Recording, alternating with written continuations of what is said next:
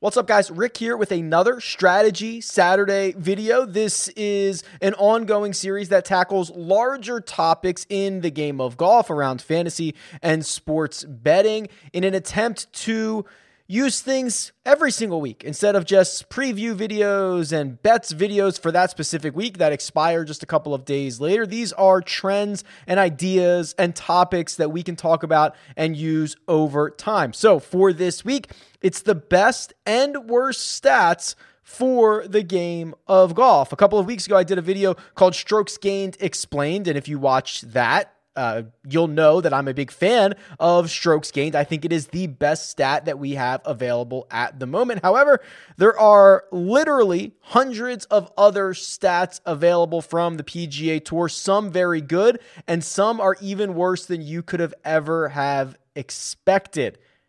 Now's the time to jump into those. Let's go. At last count, the PGA Tour offered something like 508 official PGA Tour stats. These are the stats you're able to find on PGAtour.com. They range everywhere from FedEx Cup standings to all-time records to most consecutive birdies made. I mean, there's literally everything in here, some much better than others. But what most people don't even realize, first and foremost, if you don't know what a stat means, or even if you think you know what a stat means, you should go and click it and see what it actually means. So if you click on any stat, you go and see, the rankings by each one of these players, and you scroll all the way down to the bottom, there is actually an explanation for every single stat. So here I am in scoring average. Scoring average would seem easy, right? Well, first of all, this is PGA Tour only. Did you know that? Did you consider that? It's also a weighted scoring average, which takes the stroke average of the field into account. It is computed by adding a player's total strokes to an adjustment and dividing it by total rounds played. The adjustment is computed by determining the stroke average of the field for each round played, and this average is subtracted from par to create an adjustment for each round. A player accumulates these adjustments for each round played. A little bit more complicated than you probably thought for something as simple as scoring average, which is why it's handy to know that these definitions are there for you. So what are the good ones? No doubt I would say strokes gained are the best. It has its flaws, of course. I covered that in the strokes gained explained video. The biggest flaw is that it's not available for every single round that we play on the PGA Tour. Those are the flaws. The strokes gained categories are awesome. Some of us outside of the PGA Tour official stats have expanded on them. For example, strokes gained ball striking is in our industry, the fantasy, the betting community. It is strokes gained off the tee plus strokes gained approach. That's strokes gained ball striking. That is not an official statistic, but it's one that can be calculated with official statistics. There is also strokes gained short game, which would be around the green plus putting. Again, not an official stat on the PGA Tour, but one that can be easily computed from the official stats that are available on the PGA Tour. How about driving distance? This is one of the big ones that I hear all the time. Hey, this is a bomber's course. Let's look for golfers that drive the ball well, drive it far. I want guys with a good driving distance. Well, not so fast. Which driving distance do you mean? Because most people will just opt for straight up driving distance. This is like the default one. And if you have never realized it, this is not every single drive a golfer hits. In fact, the absolutely standard driving distance stat on the PGA Tour is, and I quote, the average number of yards per measured drive. That makes sense. These drives are measured on 2 holes per round. When I tell people that the first time, they are stunned. Care is taken to select 2 holes which face in opposite directions to counteract the effects of wind, and drives are measured to the point at which they came to rest regardless of whether they are in the fairway or not. That is the standard default driving distance stat. There has been an expanded stat over the last couple of years called driving distance all drives. That's right here. This one, of course, as you can imagine, is not just those 2 holes in facing opposite directions. It is the average number of yards per drive for all drives where the distance was measured by a laser. That caveat there, measured by a laser, means shot length data. That means that for the courses where there is no shot length data, this number is not going to change. So again, even while this is getting better, there are still flaws in this. And what are the differences? Let's see if there are differences. Bryson DeChambeau, 311 yards per drive. He's number one. Ryan Brehm, number two. Rory McIlroy, number three. And if you go to driving distance for just the two holes, Bryce is still number one. Wyndham Clark is number two. Rory is number three. Ryan Brehm is number 13. So imagine you are building a model and you are weighing the ranks of stats like many people do. This is very common practice. And one stat that you think you're using has a guy ranked second, and the stat that you might actually be using has him ranked 13th, or vice versa.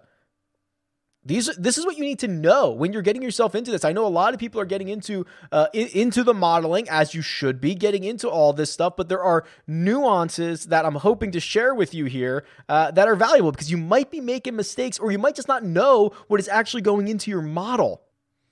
Sticking with some of these driving stats, there's a couple of ones in here. Of course, I don't think driving accuracy is all that fun. That's just the percentage of time you hit the fairway. There is distance from edge of fairway and distance from center of fairway. Those are getting more interesting now, right? Whether you're piping it down the middle or whether you are hitting it closer to the first cut is a difference in hitting a fairway or not. Or you could still hit a fairway and be 1 inch from the center, or you could be 30 yards from the center, depending on what the course is. But again, we don't know the player's intent there, so that's a little bit difficult. I actually don't mind this stat right here. Good drive percentage. Good drive percentage, there are flaws with accuracy and there are flaws with greens and regulation, but this one isn't the worst thing I've ever seen. It's the percentage of time the players hit a good drive. It is a par 4 and par 5s, where it's the number of fairways hit plus the number of greens or fringes in regulation when the drive was not in the fairway on the tee shot. So essentially it says, did you hit the fairway? And if you didn't, did you leave yourself in a good enough position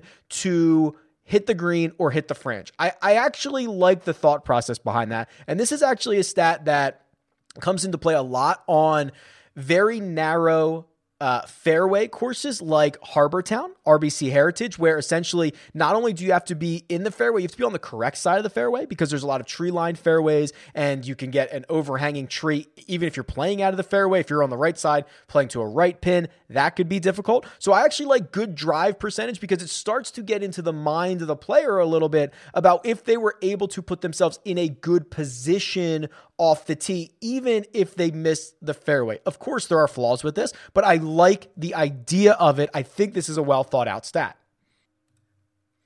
Sticking here with the driving numbers, we're down in the radar section.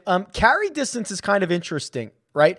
And or even carry efficiency would be fine. So what happens a couple times a year is we get wet conditions, and someone's always, and there's all these tweets that say, well, bombers are really going to benefit this week from these wet conditions because there's not going to be much roll. Well, that's not really the case. Yes, guys that hit it far, of course, are going to have an advantage, but not guys that maybe hit the ball 300 yards, carry it 300, and roll it out to 310. Maybe guys that carry it 310 and get 1 yard of rollout will be better. So I like to use carry distance or the carry efficiency stat to kind of hone in on who the actual bombers are, because if we're saying this is a wet course, we're saying there's no roll, so I don't want guys that are inefficient in that carry department. All right, let's head over to approach, and the one that really gets me, the proximity numbers from different buckets. These really get me. And almost every single week there is a stat or a chart that says, what's important this week?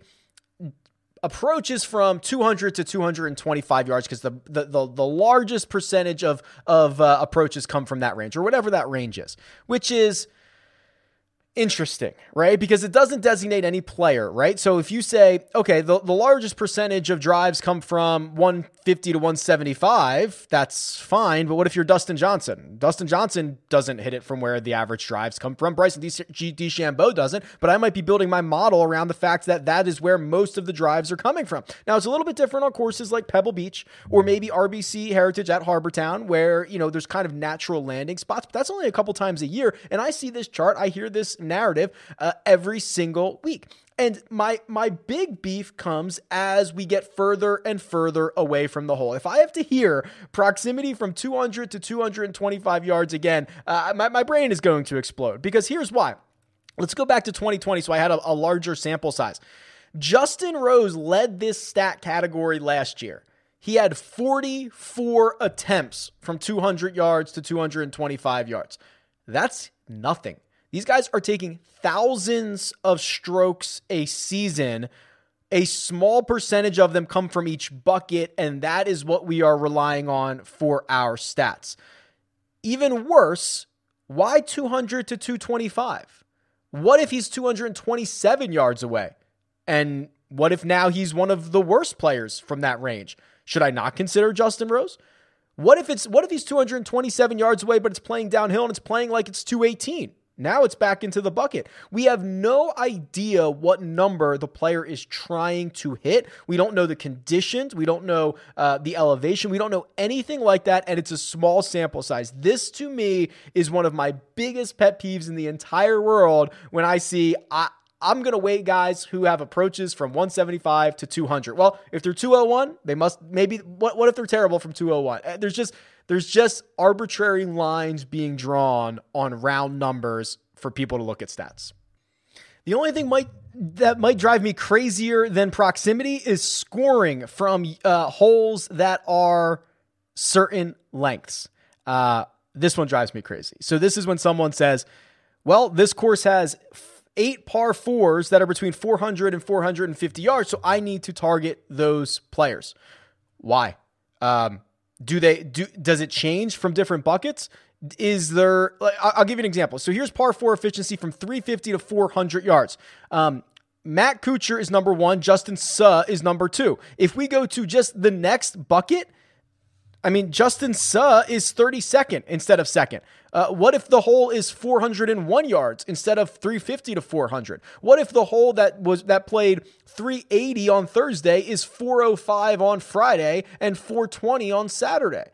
This is the silliest. We go to par 4 efficiency from 400 to 450 yards. Zach Johnson is 5th on tour this season. Go to the bucket that is one bucket closer. He's 101st. There is just very little rhyme or reason to this, and this is probably the thing that is weighed the most. It is not like guys play certain buckets well and don't know how to play other buckets well that are literally a couple of yards different, especially on the ends.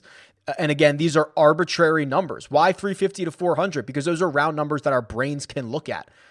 This to me is, and there's the reason that this stuff drives me crazy and is why it doesn't pop up on rickrungood.com a lot is because I think you are being silly if you're using it. And I've never heard a good argument that makes logical statistical sense for using these.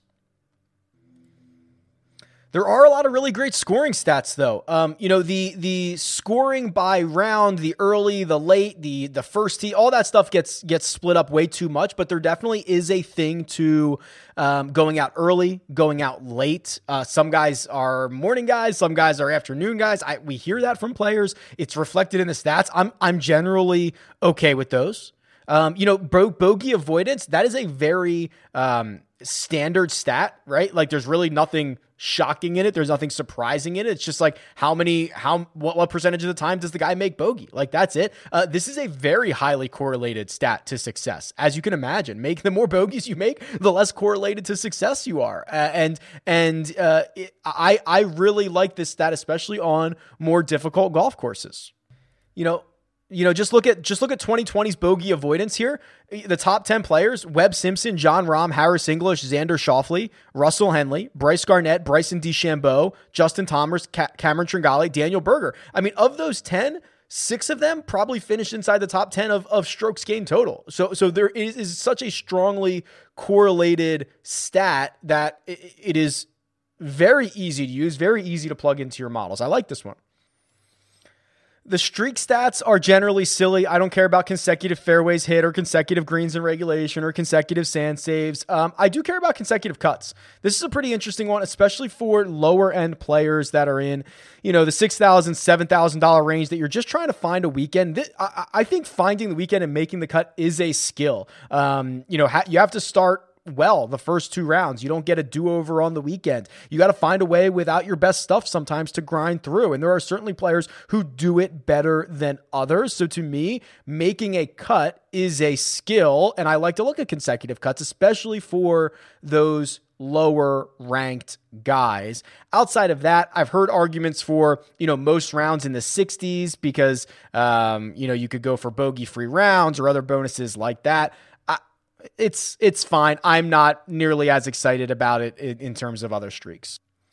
And then finally for putting, I won't bemoan the buckets thing again, but as you can imagine, putting from certain buckets from 5 to 10 and 10 to 15 feet is useless. There's little difference. Just go with strokes gained putting. It is a much better stat. 3-putt avoidance is a pretty good one on large greens. On large greens, 3-putt avoidance does correlate to some success and that not only passes the model test, but it passes the sniff test. If you're much further away on a large green and you're pulling out a putter, you're more likely to 3-putt, and being able to avoid that situation is valuable. So that is a good stat as well. So as I mentioned, we could go through all 508 of these, which I don't think are necessary, but I'm hoping that you think about stats a little bit more. You think about what's going into your model. You think whether it's a good or a bad stat or an indifferent stat or sometimes good or sometimes bad, because all of those are within the range of outcomes for each and every one of these stats on the PGA Tour. Go read them. Go find your favorite one. Mine, bonus putting. It's weird.